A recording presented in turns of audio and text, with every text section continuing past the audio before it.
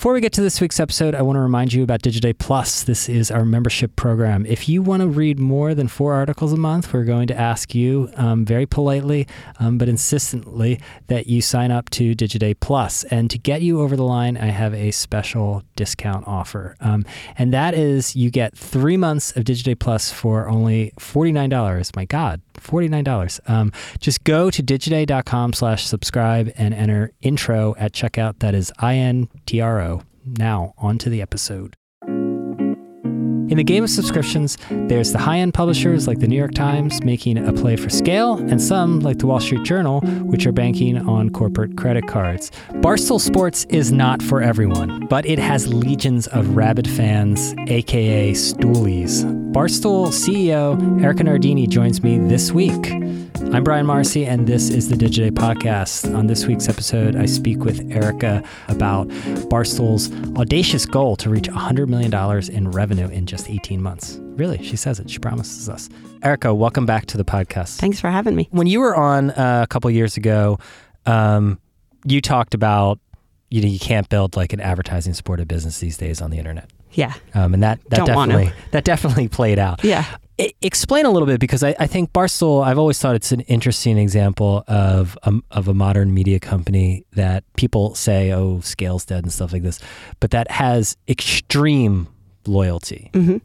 Explain how you measure that kind of loyalty for people who are not immersed in the Barstool world. Sure. So mostly we feel it, and I know that doesn't sound quantifiable. We are on the internet all the time as a company. One of the things that's really different, I think, about us is that when we make content, we then go talk about that content, and our audience reacts to that content pretty instantaneously. So we have a good instant feel of if the joke lands or if it doesn't, or if something is interesting or it's not. And one of the reasons that's important, and what's different about Barstool in that, is that our personalities spend a lot of time talking to our fans about the content that they make. Our fans give us content that we then promote in adjacency to the original piece of content that we created. So we see the reaction on Twitter primarily. We see it on Instagram, most definitely. We see it in comments on our blogs.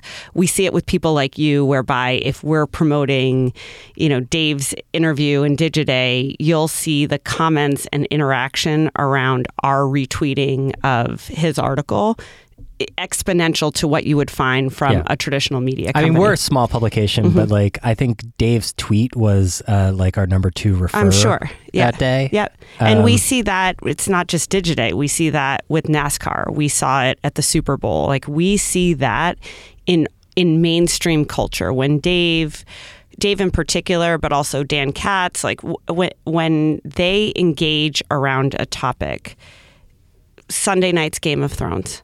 Our guys had so many comments about Sunday night's Game of Thrones. One of them had 32,000 likes, thousands of retweets. So there's just a very instantaneous reaction that we see primarily and measure in the form of commenting and likes. Okay. My ad tech tweets do not get this kind of engagement. I got to be honest with you. Yeah. How do you explain where Barstool fits? Because, I mean, it's Barstool Sports, but it's not really a sports site. I mean, sports are just a way to, it seems to me, to orient the comedy. Yep. So it's mostly what? Like it's a lifestyle brand. It's a comedy brand. Everyone's a lifestyle brand. They are, but we actually are. So, we spend a lot of time on sports. Basically, what we are is, one part media brand, one part collection of influencers, one part lifestyle brand. And when I say lifestyle brand, you'll often find people wearing our clothing, buying our merch, buying our goods, coming to our events, paying for our pay-per-view. So we behave in a way of a traditional media company insofar as we publish content, constantly. We distribute content, we monetize content. We're influencers insofar as we have a collection of personalities who run their own socials, engage in their own dialogues, come up with their own concepts, champion their own merch. And then, we're a lifestyle brand in terms of how we're becoming more physical, whether that's appearances whether that's, things will build that will manifest themselves outside of the internet. So that's how I really look at us. I don't think we fit neatly into any one box. And ultimately, I think that's what makes us confusing to people, but it also makes us incredibly powerful. So explain the influencer angle. I mean, influencers are talked about a lot these days, but a lot on the internet. I mean, people follow people rather than companies. Yeah, personalities are the new publishers. So, one of the things I think Dave and all of our creators have done, all of our personalities, is when something happens with the Red Sox, if you're a Red Sox fan, you know who you care about? You care about Jared Carrabis. You care what Jared Carrabis has had to say, whether the Red Sox won, whether the Red Sox lost, whether they whiffed a play. Our fans look to our talent's reaction around the things they jointly care about. And what's different about our quote unquote influencers, which I agree with you is kind of buzzwordy, it's like an annoying term, but well, people think about it as people taking like selfies and Dumbo and stuff like this. And we're not modeling a bunch of clothes in front of walls in Los Angeles. But what we are doing is when we have a reaction, or our personalities have a reaction to something, 1, people look for it. 2, they wait for it. 3 is that they engage. It creates a firestorm where there's joint engagement around something. What's really at Barstool's core, what's very different is Barstool never professed to be professional journalists or experts or authorities on anything. What they professed to be was fans. And they were fans of sports, and they were now increasingly were fans of comedy, and now increasingly were fans of entertainment. And so when you are talking to a person and a fan talking in the same way around the same thing, it creates more conversation. And why I think that's important is, one of the things about Barstool is no one's riding up on a white horse to help Barstool Sports. And we have had to create organic real estate for ourselves every single place that we can. So we're doing it on Twitch. We're doing it on TikTok. We're doing it on Snapchat. We're doing it on Instagram, obviously, and on Facebook. The amount of the commenting and engagement around a single piece of content, that's what beats an algorithm, right? So Facebook can do, I was just reading the Wired article on the way in this morning, like Facebook will manipulate their algorithm to do whatever they feel that what is in their best interest with that algorithm. But what the algorithm ultimately cares about, whether it's a friend's post or a publisher's post or a piece of content, is the engagement around that piece of content. And that's what we create. That's what our audience brings. When we do something, whether our fans love it or hate it, they'll talk about it. But I mean, Facebook also decides what is good engagement and not good engagement. I mean, algorithms all do. I'm just using Facebook. So while that's true, at some point, like an algorithm can just decide, well, that's not healthy. Twitter, for instance, these days is talking about, at least Jack Dorsey is talking about a lot about like healthy discourse and stuff like this. So they could just decide, that's not quote unquote healthy engagement. I mean, so do you think the kind of like brand you're building is sort of algorithm proof, or is it just everyone at some point has to be under the sway of algorithms? No, I mean, we don't. If you were to ask 90% of the people at Barstool, I'm not even sure they would like understand what an algorithm actually does. So it's probably better. We're not orienting ourselves to the machine. What we want to do is to create content that we feel is great and that our fans like and that we can build a business around. Right. So with influencers, with these personalities and stuff like this, it's a double-edged sword, right? Because these people then become, like you said, they're kind of media brands of themselves. And then they get agents. Yeah, totally. We live that every day. So you're like negotiating with CAA being in a talent and stuff business. like this. Totally. Yeah. So how has that changed your role? It's changed. I think it's changed a lot where, when Dave Portnoy started Barstool, it was just him, and then it was him and one other. And then, in 2016, there were probably under 15 people, I would say. Nobody had agents. Dave, for a long time, paid them in personal checks. Like, it was really small. And now, Now you got the lawyers. Now we got the lawyers and the agents and the agendas. And, I spend a lot of time on it. We want to be a great, I think there's nobody better than Barstool if you want to be made famous. Like, we can catapult you. We do a great job of... So you don't want to just find existing personalities. I actually want the opposite. So give me an example of like a personality that, was entered into the sort of Barstool system and then became a lot bigger. Sure. I mean, it's pretty prevalent across the board. If you look at Brandon Walker. Brandon Walker was sponsored by MyBookie and had a Periscope show live every day at 6 p.m., talks about gambling. We got into a scrap with MyBookie Dave did. And Brandon Walker went live at 6 o'clock that night, and he was electric. He had a show. He was talking to Stoolies. He was reacting to Stoolies. And at that time, maybe he had 6,000 followers. I don't know the exact number. I checked yesterday. He has 30,000 followers. Okay. So he has quadrupled. And that story we'll do longer shows with Brandon. We'll do blogs with Brandon. We'll build gambling franchises around Brandon. Same's true. You really look at any personality that we have raised in our system. What's different about how we grow them is we're very different than a traditional company, whereby people typically come to a traditional company and they're told what to do, what to write, what to publish, when to show up, what set to go to, which way to look at the camera, what the script says. We don't do any of that.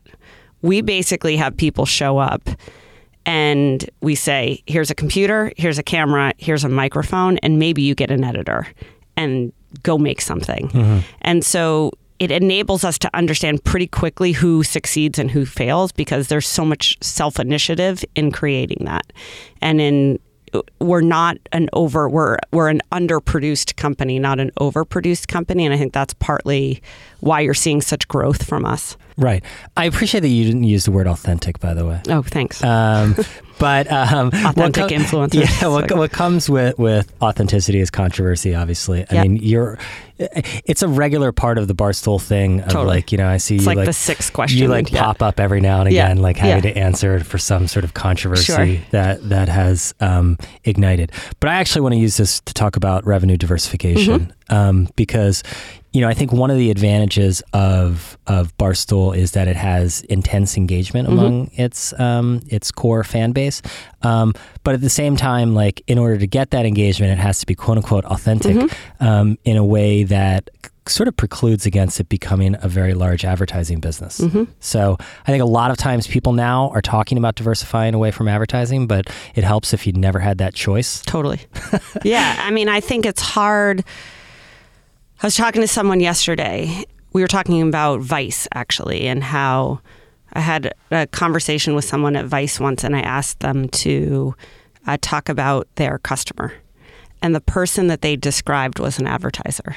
When they correlated the word customer with advertiser, which is not... That's not a knock that's on. True. It's very common. If you asked anyone, usually you're aggregating an audience to sell them to your real customer. Correct. That's how the business. That's how the media business, digital or otherwise, has run. Our business is very different in that when we say customer, we mean a fan, and we think about, hey, how can we get more of the share of their feed? How can we get, how can we make them a t-shirt that they'll love? How do we build a subscription product that they'll want to subscribe to? How do we make a pay-per-view event that they'll think is funny and a good investment to watch? So when I got to Barstool, in 2016, it's 3 years ago? Yeah, 3 years ago. I actually thought we could be more mainstream than I would say I feel now. I spent that first year and a half, I spent a lot of time thinking about, okay, 1, how do we get into video? 2, how do we get into live? 3, how do we get into, how do we produce more content? How do we get podcasting up and running, video up and running, and live up and running? I then set my sights or started to think a lot about other people's air. So how could Barstool live on SiriusXM or Comedy Central or ESPN or Fox or NBC? And there was a lot of learnings. It was painful in some ways, but there were a lot of learnings in that. the biggest learning is that most companies are not as unafraid and honest and oriented to the consumer as we are. And when you are oriented to advertisers, solely oriented to advertisers, for example, it changes what your tolerance is, and it makes you risk adverse. It makes you think about what's politically correct or acceptable to your buyer. And buyer meaning the advertiser, buyer. yeah. So, can you run a detergent ad next to this? Yeah. And it just lurks everywhere. It lurks everywhere. You can't avoid it. And to be honest with you, I spent 17 years working in it. So I get it. I came from that. But what I love about Barstool is that it's just infinitely a consumer brand. And so as a result, we have a very healthy advertising business. We have a very healthy commerce business. We're building a subscription business. We're building a live events business. We're building a pay-per-view business. I wanted zero dependency, because the minute we become dependent on one platform or one advertiser or one partner, we're screwed, because it will change and cloud. It will make us think twice before we do something. And I bring up the controversies also because these are a feature, not a bug. Correct. Right? I mean, this is that's a great way to describe it. This is all part of the when we tick somebody show. off, our fans react 10x what they the way they normally would. So, and then you'll get advertiser boycotts. Correct. And look, anytime we write about you guys, I get a handful of tweets from people. Why are you promoting don't these promote people? Barstool Sports. This is totally. And I think that's part of it. So when you were on here 2 years ago, you had said advertising was less than half of the revenue. Where is it now? It's over half. So I would say advertising is probably 55%. Okay. 50. Is that a good sort of manageable level? Yeah. Yep. But I would guess, but maybe not. I would have thought that the other parts of the sort of D2C parts of the business. We're playing bingo today. I would should create a drinking game for your podcast. I would think that it's a little early, but coffee. I would think that those parts of the business were growing faster. We are seeing tremendous demand to advertise with Barstool. Okay, so now we've taken a turn. We're back to advertising. It's not our orientation, but what brands are finding is that if they want to reach an 18 to 34-year-old and to move product, we are an exceptionally good bet. Okay. Because Stoolies respond. So our orientation hasn't changed. We will always have a diverse revenue stack, and we'll continue to build new revenue stacks and new revenue drivers at the company. But you can't deny the results. And what we're seeing is when we say, hey, we're partnered up with Cash App, Stoolies download Cash App. When we partner with Thursday Boots Company, it starts as an ad deal. This is a good example. Starts as an ad deal. Thursday Boots? I don't even know. An internet footwear company. Okay. So these are different types of advertisers than the sort of kind of advertisers you were going at previously. Not career, really. Right? Devour Foods. Devour is Kraft. Is hey, I need young guys to buy frozen pizzas. How am I going to get people to buy frozen pizzas? You know what? You're going to need a brand that breaks through. And I think what's happening on the internet is there's less content that's differentiated and breaks through. We have content that will break through. We are very committed to over-delivering, for our partners, but doing so in a way that resonates with our fans. So, a good example is we work with Roman, the ED hair loss company, and so they sponsor the podcast predictably. They advertise on the website and the app predictably. We had Francis Ellis, who's one of our really talented guys, make a commercial that now Roman uses everywhere else and not just on Barstool, because we are funny and we understand how to make it approachable to talk about ED or hair loss in a way that we find humorous. So, I wouldn't say that our orientation to advertising has changed. What I will say has changed is the demand to be adjacent to or integrated into Barstool content, because people want a customer that they cannot find elsewhere, is growing. How much is podcast driving that? Huge part. Because you guys are I'm probably one of the bigger we're a juggernaut in podcasting. So huge part. Talk about that a little bit, about how big that is of the mix. Podcasting is a very big business for us. It's a significant part of our advertising revenue. And the way I look at our podcasts is, so we have 25 podcasts. We had 3 podcasts, 3 years ago, or 2.5 years ago, we had 3. Now we have 25. Podcasting is the single best way that we grow IP. So we grow brands through podcasts. We are incubating 10 additional podcasts at Barstool literally as we speak right now. We believe in live reads. So as a format, if you talk to a performance advertiser, at the top of the heap is radio. Because there is something about a host and the connection of saying, I use a product, I endorse a product, and the performance of that product. And podcast advertisers, in my opinion, are extremely sophisticated. They are DR, they're maximizing audio DR.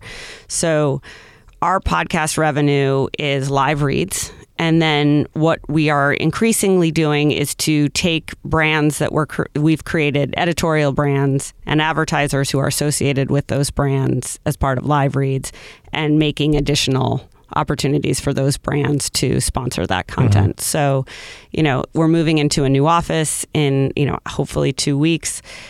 You will see, every studio is sponsored by an advertiser. There's a primary sponsor of every studio. Those podcasts are made into videos. The sponsor trails along. Those podcasts create merch.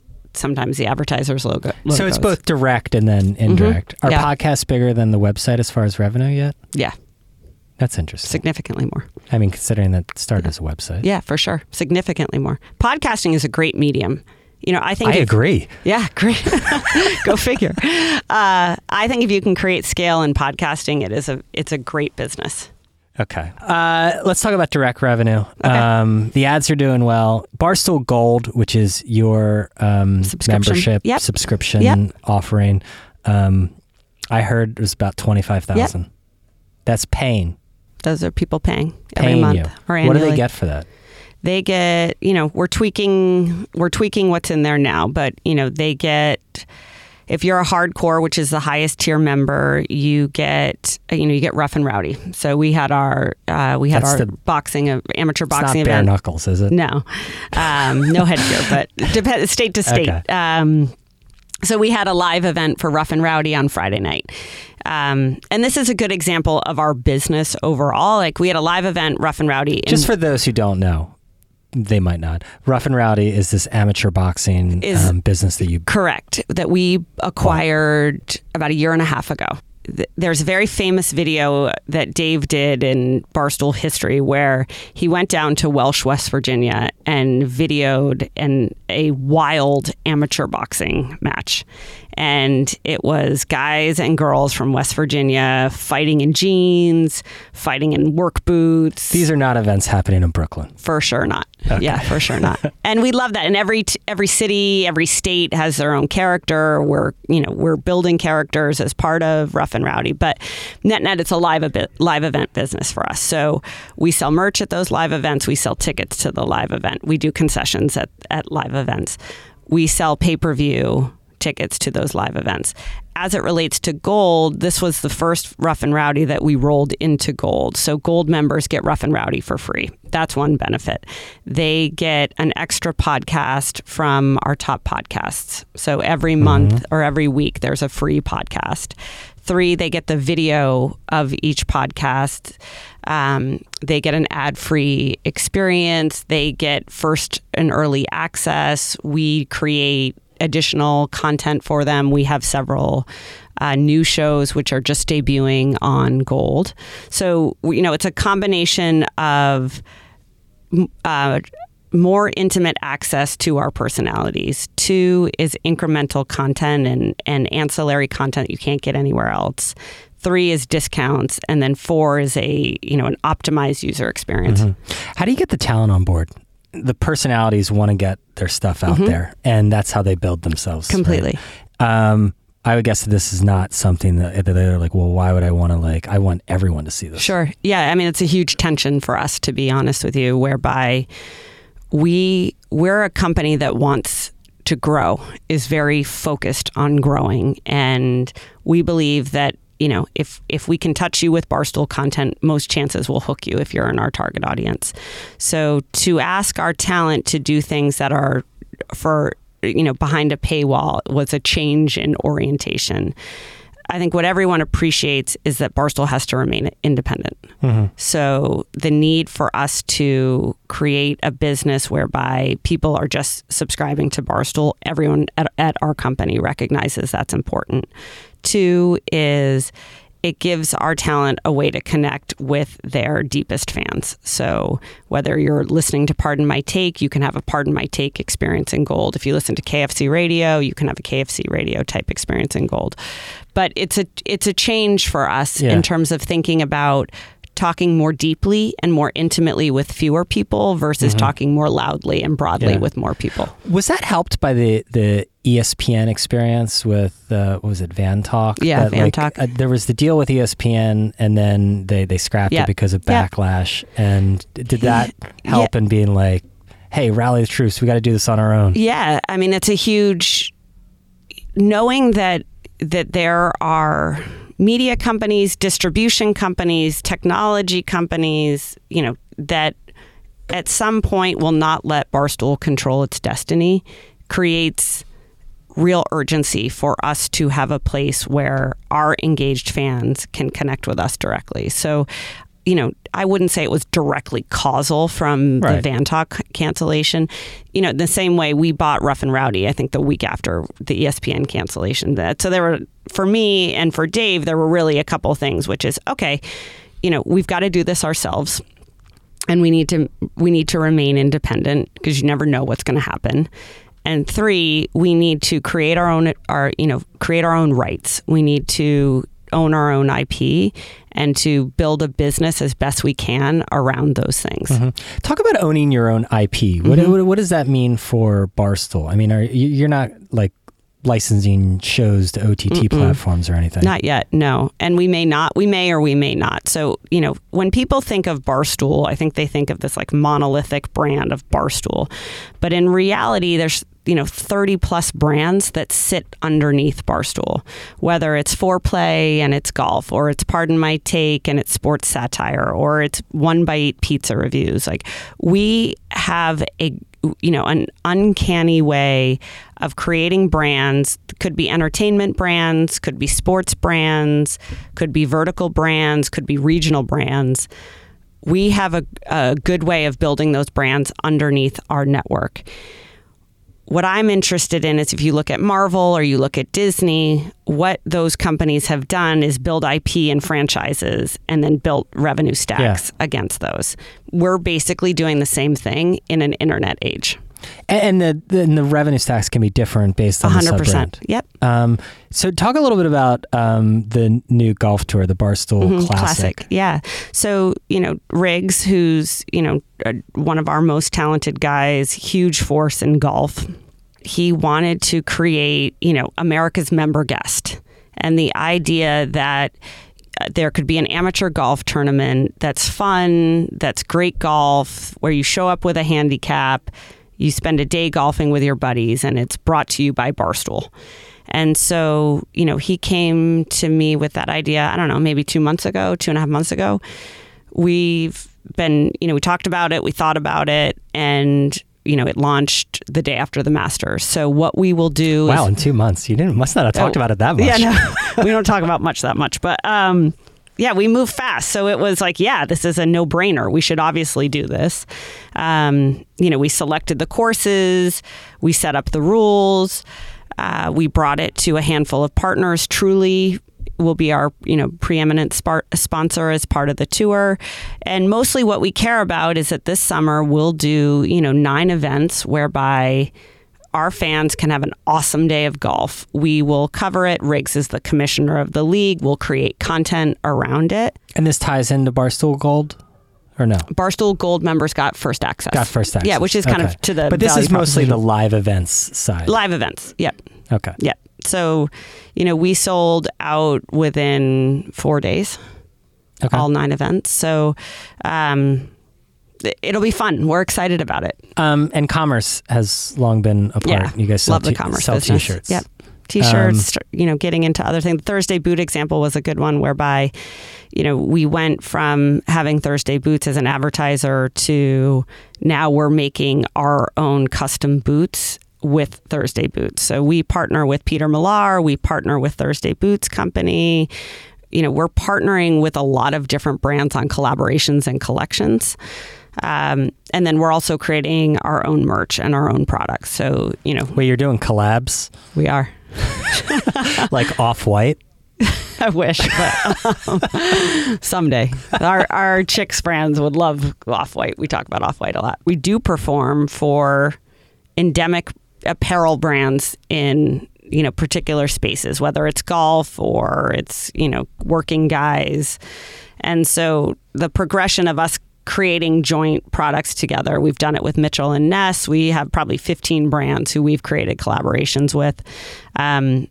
We're excited about it. We're also, starting to design our own merchandise. We, for a long time, Barstool had a great T-shirt business whereby we would take funny slogans from their blogs, from their podcasts, from their videos, and make it or from social and make it into apparel. We're evolving from that, where we're starting to get into hard goods. We're starting to get into hard goods, like what? Like physical things. Should we be making fridges for your dorm room? Okay. Like, would we create glassware? Would we create soft goods, meaning non-t-shirts, hats, like a soft apparel?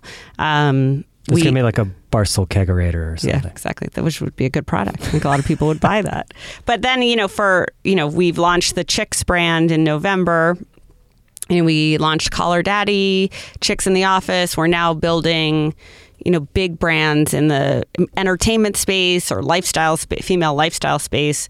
And what we found is that the T-shirt business that worked for the guys isn't necessarily what girls want. And that's pretty obvious when you look at women. So now we're looking at cut and sew and how can we create products that we think are fashionable and cool that our fans will want to wear and that carry our brands or new brands that we'll create.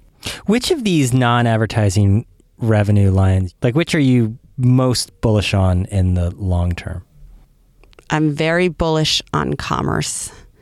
I'm very bullish. This is a non-answer. I'm bullish on live events. So I'll give you an example. Really, live events? But the knock on them is they don't scale. I'm bullish on How many events licensing too. It's my other, would be the third, which we have not formally gotten into, but are looking really hard at. In what sense? Do we create a line of sports bars? Do we create a line of pizza joint? You could imagine any number of things that Barstool Sports could create. I think that there are, you look at Playboy, right? I spend a lot of time looking at Playboy, not because I think our content is similar, but when you look at what the Playboy brand has done in Asia, it's fascinating. It's entirely a licensing business in a market outside of the original market. So, and a good example is this, last night, we created a tournament. We have a Viceroy program, and our Viceroy program is we have about 250 plus schools that have Barstool accounts on campus. We have about 1,000 college kids who work on those accounts. They break news, they share viral videos, they are a presence on campus that is in the Barstool tone and voice. During March Madness, 2 of our guys came up with the contest of best bar, and we did a best bar bracket, and the thing took a life of its own. You had the Jonas Brothers, you had every celebrity from Penn State rooting for Penn State. We had the Michigan State people trying to tamper with the system and buy likes. So this concept that we put out there didn't have a whole lot of strategy into it, didn't spend a whole lot of time on it, created a life of its own. Last night there was an event, ECU, which is East Carolina University, has a bar called Sup Dogs. They won. We did an event at Sup Dogs last night where we had Pup Punk, which is our house band, play. T-Pain played. They had a DJ from ECU play. There were probably 15,000 to 1,500 kids there. It was all anyone was talking about last night at ECU. that wasn't a strategy. It wasn't something we like laid out in a PowerPoint that was good to do. It just happened. It was very organic. But what you can see if you follow it on social is how alive it was. And that's what's different about Barstool, is that it's real. So I think the more chances we have to create that connection with our fans and to do something and to tap into things that are really relevant and of the moment, like that's a superpower that we have. Yeah. So final thing is, what kind of revenue growth do you want this year? In 2019? Yeah, what's the goal? It's big. I have our eyes on being a $100 million revenue company. Really? Mm-hmm. This year? I don't know about this year. You got to put a time on it. I have a vision of Digiday being $100 million. I would say within the next year and a half. Okay. Year and a half. Yep. You profitable yet? Yeah. Really? Mm-hmm. Well, that's good. Yeah. We run it tight. We don't have Hey, you're going into a new office. It could be fancy. I don't know. No, it's not fancy. Compared to the Digiday office, like you just get hepatitis walking into Barstool. Yes, I see. Our butler is here with your Pellegrino. Yes, so exactly. I will let you go, Erika. Okay, thanks for having me. Thank you. And thank you all for listening. Our producer is Aditi Sangal. This week I have a bunch of shout outs. My God. First, there is Ulf Hayden, who said, great Digiday podcast episode on the history and the basics of programmatic advertising with Mike Smith from Hearst. Hilarious wrap up. And Jeff Moriarty, who said, this discussion on programmatic by Mike Smith is a good explanation of how advertising has gotten where it is today and brings back memories of the early days of real-time bidding. And finally, there is Rich Nikas, who tweeted, Digiday Podcast is one of my favorites to listen to. Short and sweet. I like it. Thank you, everyone. If you go to iTunes or wherever you listen to your podcast, please leave us a rating and a review. Helps people find this podcast. Also, if you have feedback, you can always email me. I'm Brian at Digiday, or you can tweet at me. I'm at bmarcy. You can also, send me a LinkedIn message. Some people do that. Thank you for listening. We'll be back next week with a new episode.